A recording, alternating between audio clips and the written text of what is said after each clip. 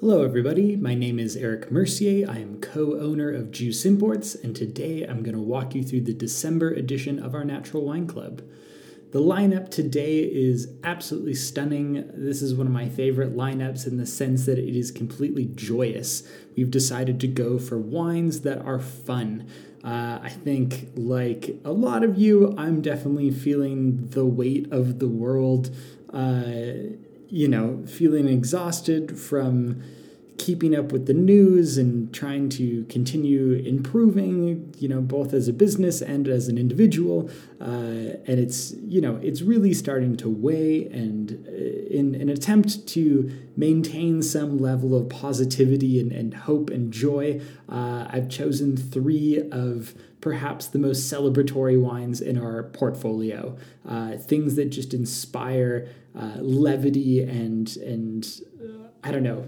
frivolousness. And I think that we all need this wine club right now. It's the perfect one for this moment, at least for me. Hopefully you agree.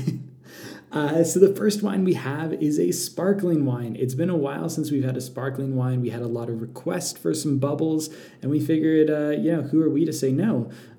So we've gone out of our way and tracked down a really epic bottle of bubbles from California. This comes from our friends at Chuchakis.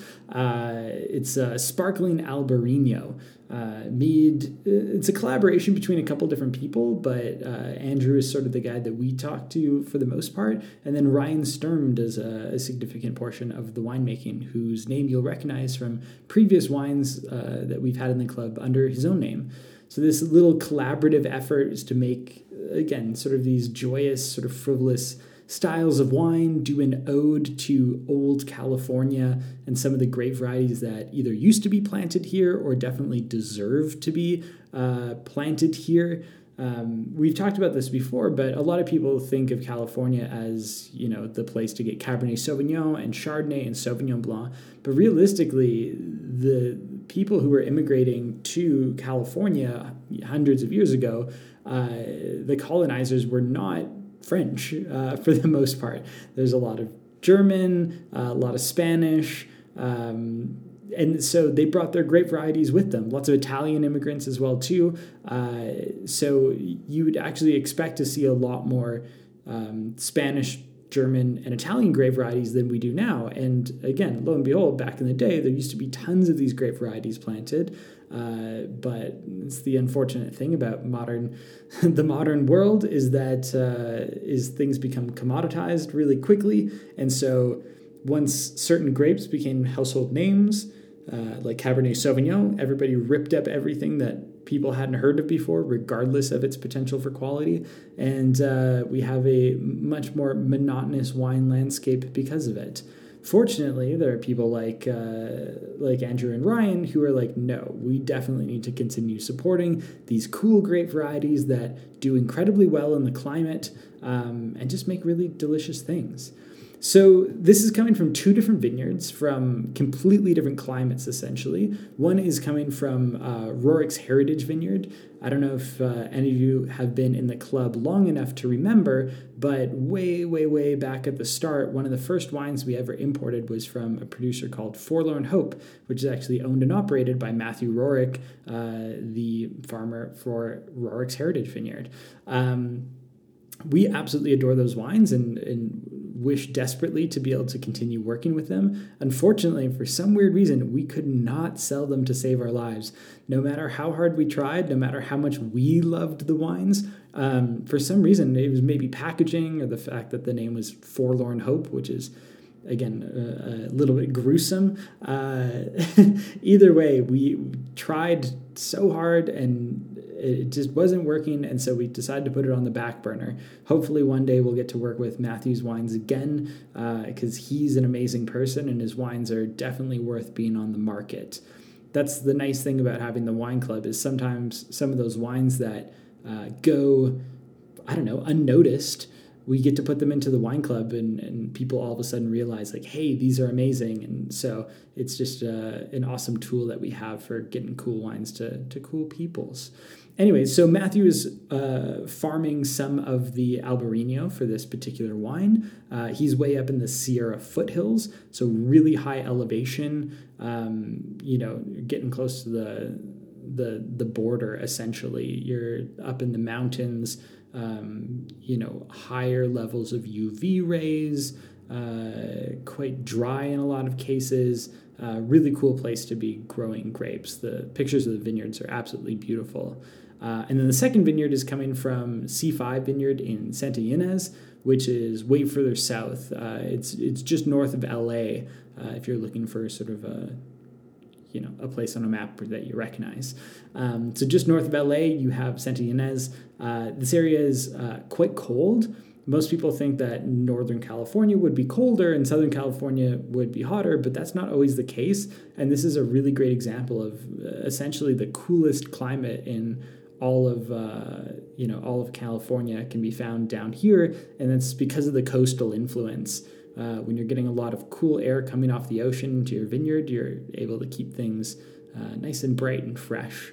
And so they've Ryan and Andrew have taken the grapes from those two sites, crushed them whole cluster into stainless steel, and then fermented it there.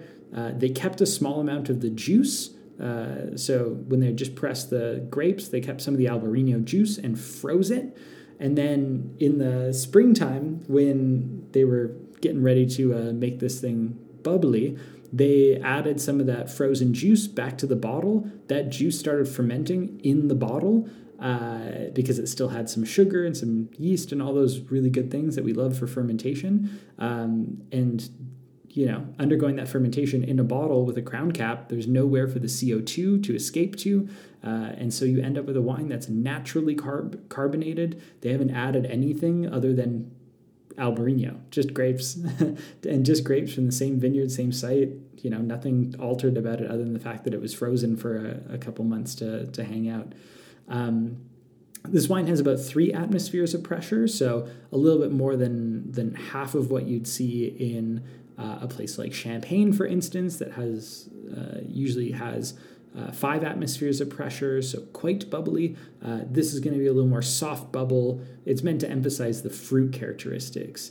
This style, as opposed to Champagne or even Cava to a lesser degree, is going to be focused on fruit versus Champagne is often focused on minerality and on autolytic characteristics, so yeast flavors. This will have way less yeast flavor than Champagne. Still definitely some, because they're not disgorging, meaning that they're actually leaving the yeast in the bottle, so you're going to end up with a slightly creamy quality, but not as much as you would in like something like a vintage Champagne that usually can be quite creamy, quite toasty, brioche, all those sort of characteristics.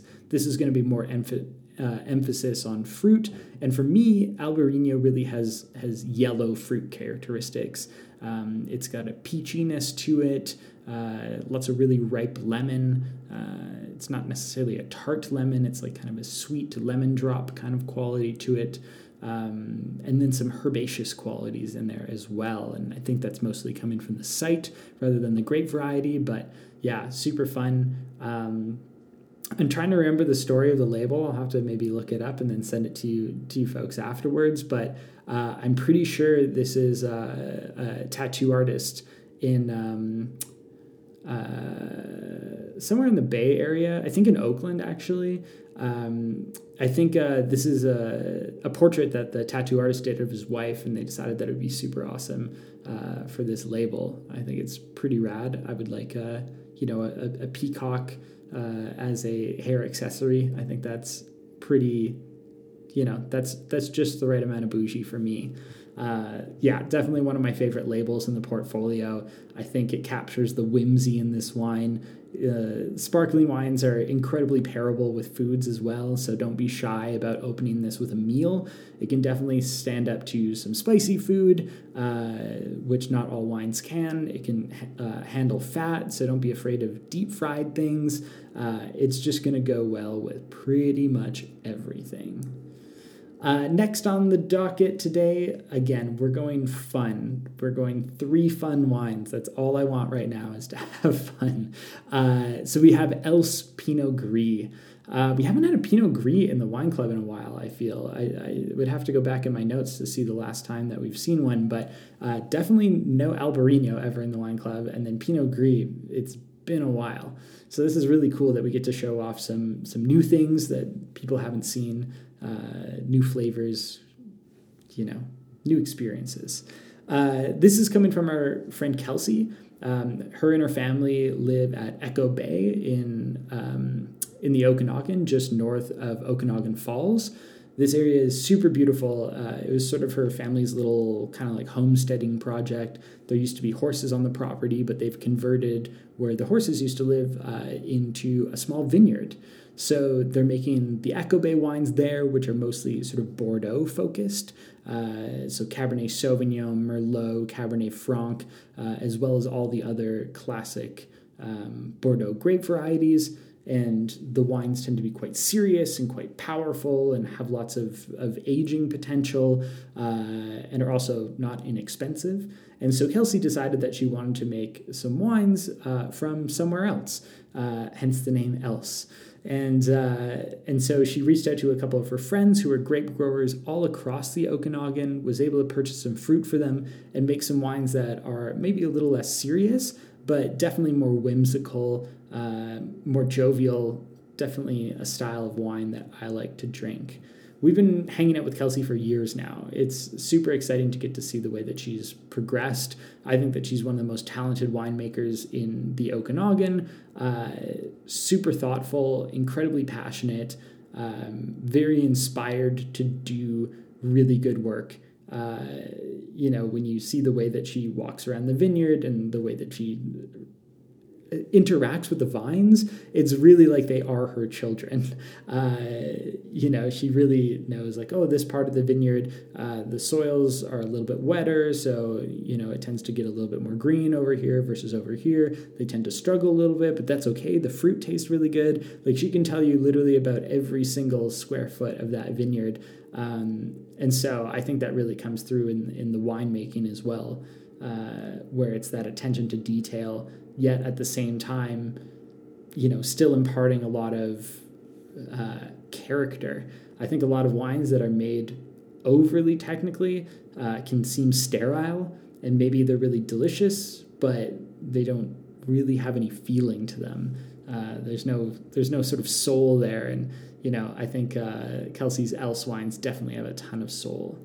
So this is coming from a farm in Summerland, so just south of Kelowna. If you're unfamiliar with the Okanagan, which I definitely recommend heading out there, we can definitely hook you up with Kelsey. Her little property's great to go for a wine tasting, go meet her 2 pigs, Chip and Dale, as well as all the ducks. She has a small collection of flying animals that all sort of follow her around, that get put to bed by their amazing dog Rue every night, and it's sort of a little bit of a wonderland. And the rest of her family's there too, and her parents are just, again, you can't ask for better people to hang out with and be around. So yeah, the actual vineyard that they're getting the Pinot Gris from is in Summerland, so further north, farmed by her friend Stephen Hacking. What they did here was they took whole clusters of grapes, crushed them by foot, so lightly foot crushing them in order to extract some flavor and some color from the skins, let it sit for a short period of time, and then pressed it off into stainless steel for fermentation.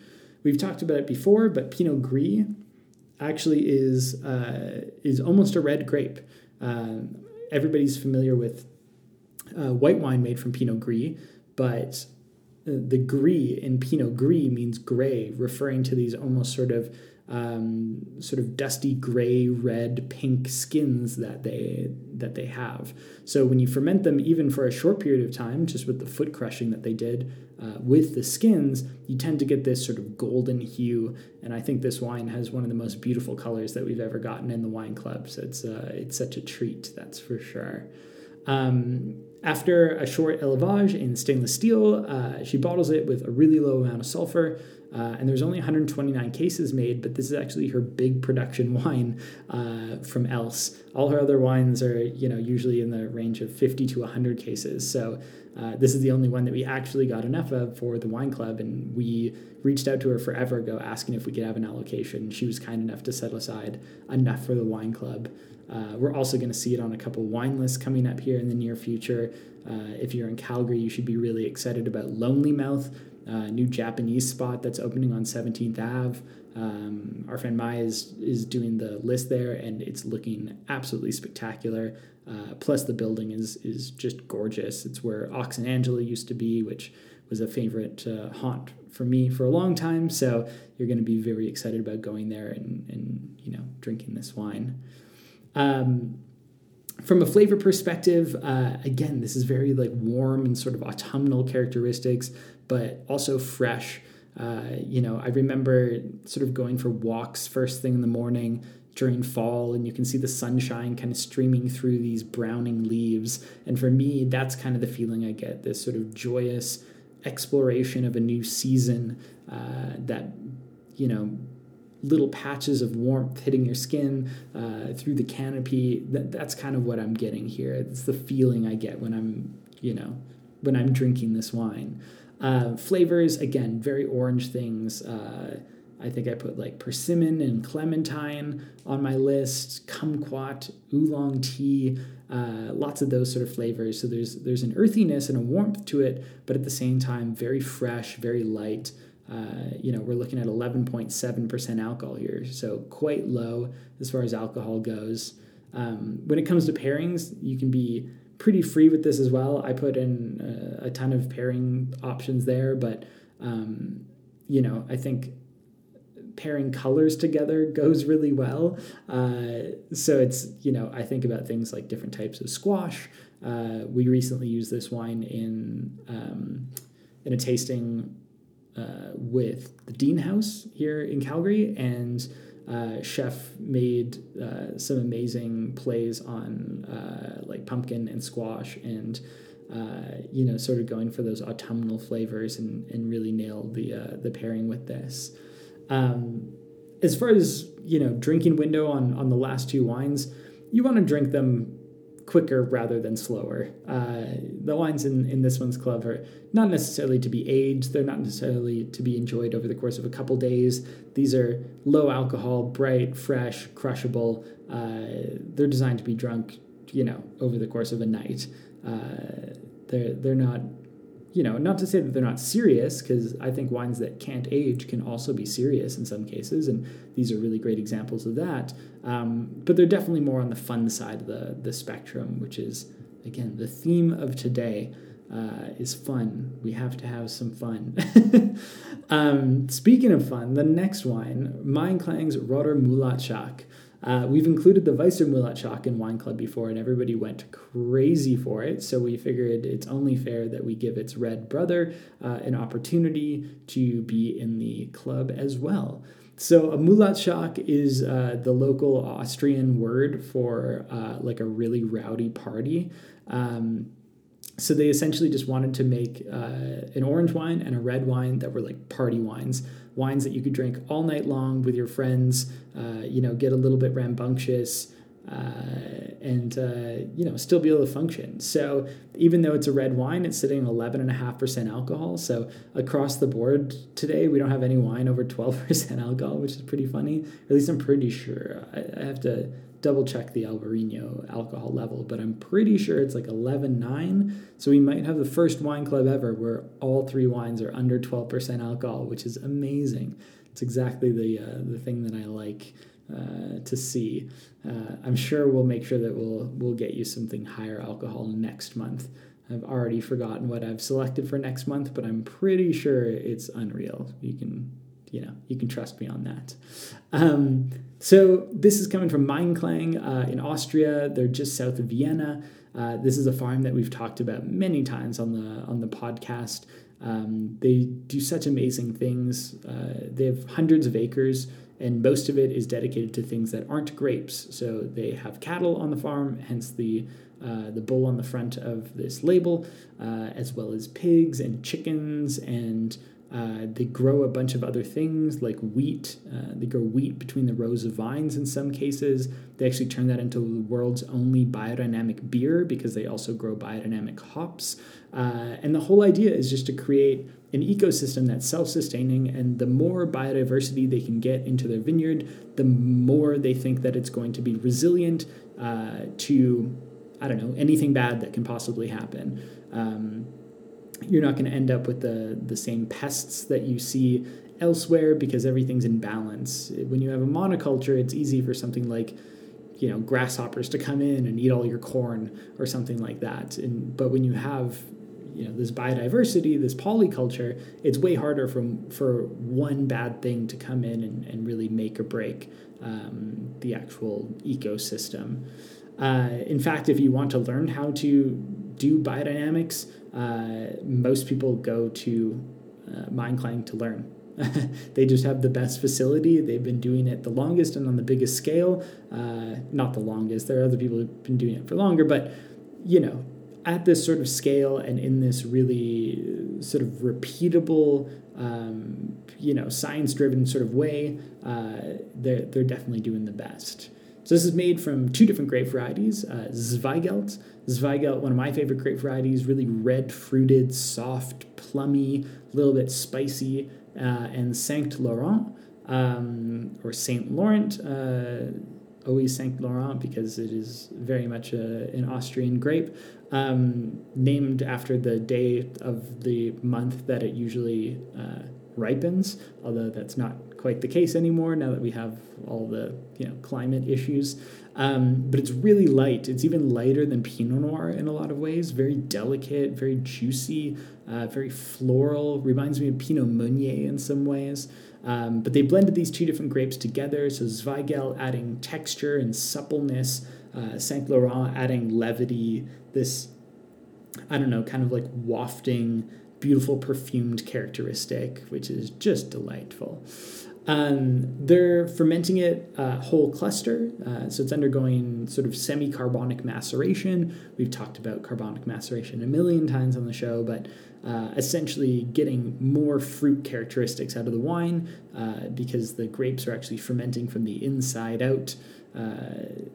Softens the tannins as well, so this wine is essentially void of tannin. It's just like so dangerously drinkable. I have a hard time not polishing off a bottle in an instant. This vintage is also infinitely better than last vintage. I really liked last vintage. It was sort of dark fruited, spicy, kind of some medicinal characteristics, versus this year is just like very pure. It's just really red and black fruit, a little bit of spice to it, but nothing nearly as earthy as there was in the previous vintage. It tends to be a little more stable than last vintage as well, too. But that being said, I still like serving this wine with a little bit of a chill, crush it over an evening. I don't think it really needs to be, sitting on your counter for 2-3 days. It's not really going to improve, unfortunately. It's also not really going to age that well. It's meant to be drunk young, so I definitely say drink it sooner rather than later. Again, when it comes to pairings here, it's hard to go wrong. With a wine that's this light and fresh, it's kind of the ultimate pizza, pasta, burger, whatever wine. Takeout foods, things that are high in fat. It could even hold up to something that has a little bit of spice to it, which normally red wine, I would never recommend it with spice. But if you get a little bit of a chill on it, I think this is great with, different types of curry or whatever you're feeling for that particular night. Other thing to shout out here is it has a crown cap. This is not a sparkling wine. So when you open it and it doesn't bubble, do not send us an email being like, oh, our wine wasn't sparkling. Can we get a new one? It's like, no, they're not sparkling. The reason why they put the crown cap on there is just to protect the wine from oxygen. Corks can be defective, and even the best corks let in a very small amount of oxygen, versus this wine, they want to preserve as much freshness as possible. They're not looking for it to evolve in the bottle. They're just looking to capture freshness. And so a crown cap is a very inexpensive, very reliable, and I don't know, kind of cute looking way of doing that. So I really like it. I think the aesthetic of this bottle is right on point for what we need this month. I think that's pretty much everything that we have to talk about today. We'll keep it like a little bit shorter this month. I guess it's still 25 minutes long, eh? Yeah, still rambling. If anybody has any questions about any of the wines, you can feel free to reach out to me. My email address is Erik, ERIK, @juiceimports.com. If anybody has any questions about wine in general, we always have people saying, hey, can you include more generalized wine content in the Wine Club podcast or on anything else? Well, you need to tell us what that is. What do you want to know about? Do you want to know about fermentation? Do you have a question about a certain word, like pruning or limestone or whatever it happens to be related to wine? If you have any questions about those things, let us know. And on the next podcast, we will address it. We'll talk about it for a couple minutes and make sure everybody's on the same page, because we want to share all that good information. Anyways, thanks so much for listening. We'll chat with you again next month. Cheers.